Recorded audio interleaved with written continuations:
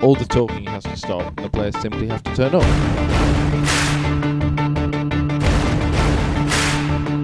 Comes down to what the team does, and if the team's behind you and they're playing well, you're going to play well too.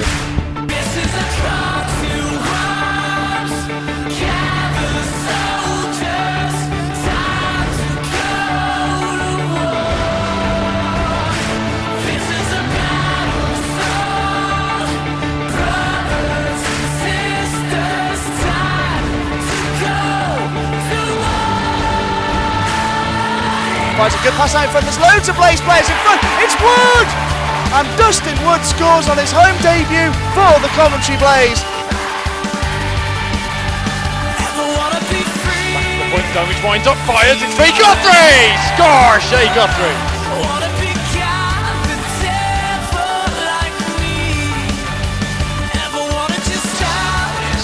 Here's full jump coming the other way. Finds Owen with a good pass. Greg Owen hangs on. Oh, that is a delicious goal! Fantastic! It's Owen Fussey who's put it in. Hello everybody and welcome to a much more optimistic Blaze Roundtable. This week we talked to Davey Phillips about his slump in form and how he plans to get out of it. Player of the month Owen Fussey gets a little bit too modest. Shea Guthrie talks about life in the middle and life with line mate Mike McLean. And we talk about a massive month ahead for the Coventry Blaze. Hello everybody, welcome to the Coventry Blaze Roundtable. It's Tuesday afternoon here on kind of a very sunny day, even though it's October, a little bit chilly.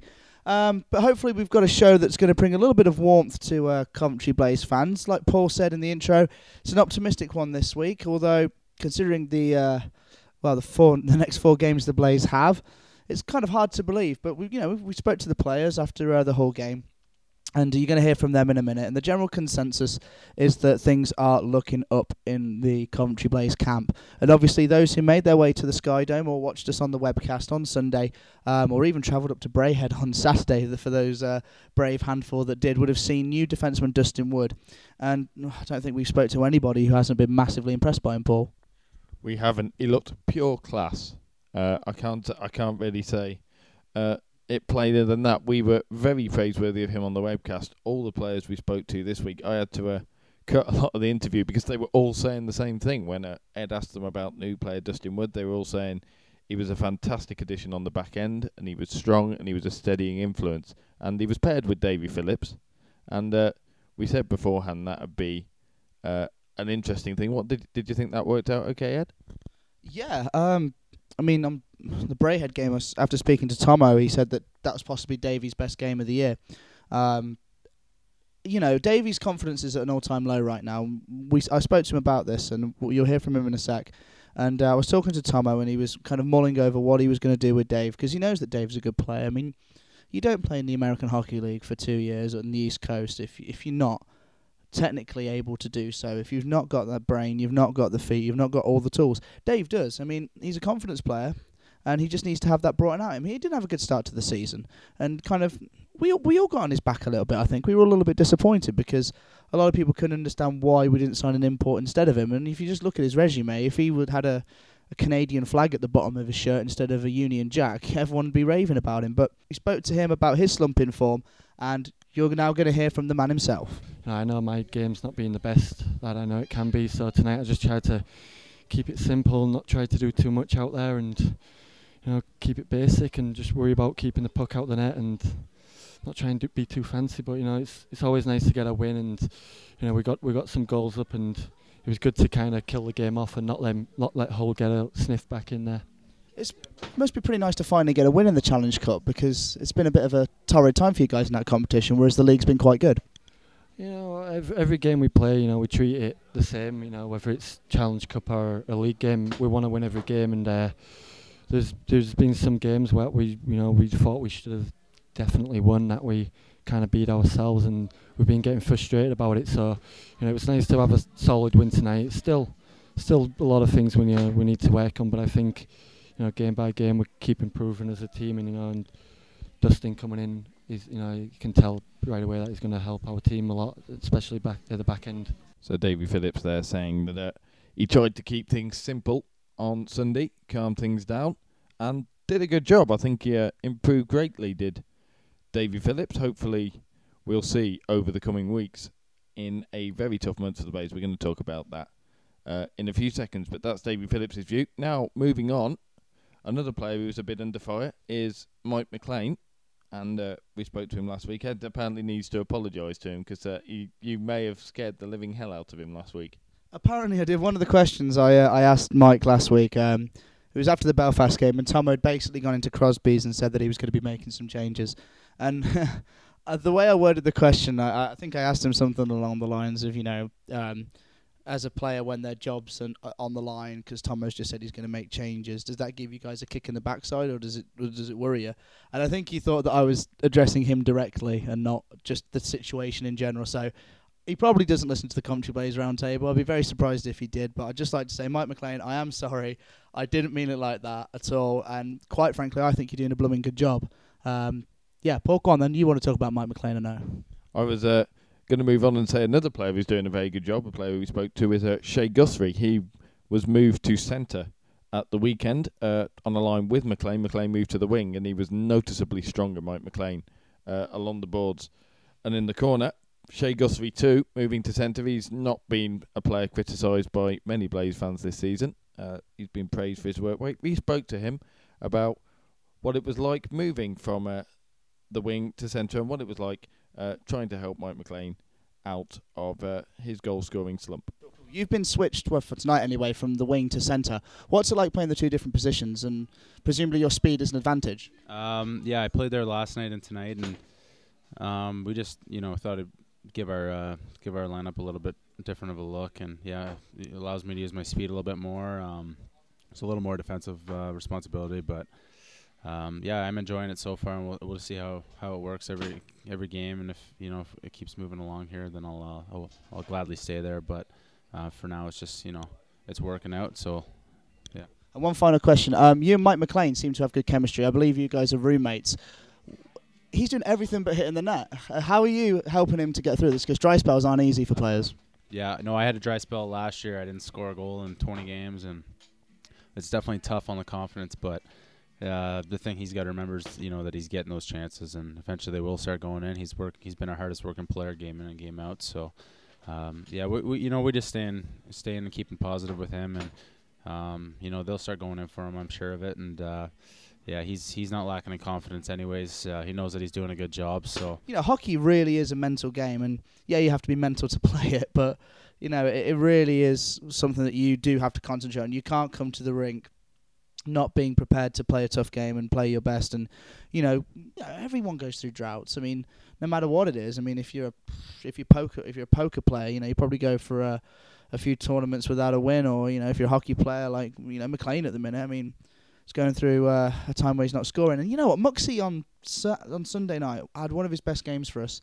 And he was working the puck in the corners, and he made some really good passes. He got some great scoring chances out of it. And he got a breakaway, which he was stopped on that breakaway by Boucher in there. And he's doing everything right, man. He's just not tickling the twine. I feel for him, because it must be blooming horrible, especially in a climate where, you've got a line above you playing your position in Owen Fussey that's already bagged double figures this season and has just taken player of the month. And they're very similar players. Fussey's fantastic in the corners, so strong. I mean, he's not the biggest of guys. Look at him, you wouldn't think it, but he can just blitz past defenders with his speed, or he can kind of do the Jerome Bettis, just barge through them like the bus if he needs to. And I Owen Fussey for me. I mean, we're going to talk about the big month we've got ahead for a few minutes now. He's going to be huge. Because he's got to be. I mean, you look at Nottingham, we've got a home on Sunday. I mean, I think 5 of their players are in the top 8 point scorers right now. Guys like Clark, who's on fire. Beauregard's always going to be up there. You know what Corey Blooming Nielsen does. And then they've got the great supporting cast, guys like Francis and Fox that they found. Danny Myers has been injured, but I understand he's going to be back. Harima's looking to come back. You look at this, and it's almost like a hydra. You don't really know which head to start with, do you, Paul? It's indeed one player you missed there was Scott Champagne, who's currently the league top scorer, both, I believe, in goals and points. He's tied with Owen Fussey, and we spoke to Owen at the weekend. He got awarded Player of the Month, so we spoke to him about that, and what his secret was, in fact, in putting the puck in the net so often. So I'm here with Owen Fussey. Owen, congratulations, mate. Player of the Month award. Feel pretty good. Thank you. Yeah, it feels good, but it's it comes down to what the team does, and if the team's behind you and they're playing well, you're going to play well too.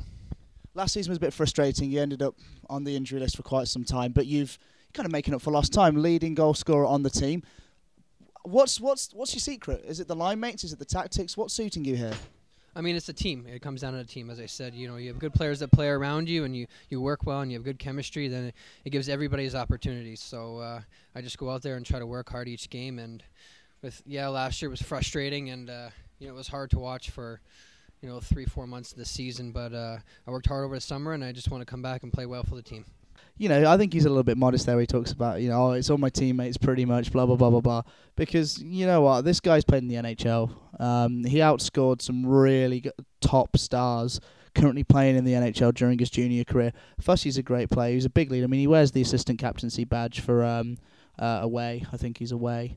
And, he deserves it. He's a great player, and I'd like him to maybe just be a little bit more arrogant there and say, I'm making up for lost time. I'm enjoying scoring goals, and I love putting other teams to the sword, and I love letting my shot go and just sliding one across to Forge every now and then. And I'd like him to maybe be a little bit more arrogant, but hell, he's doing a great job. What can I say?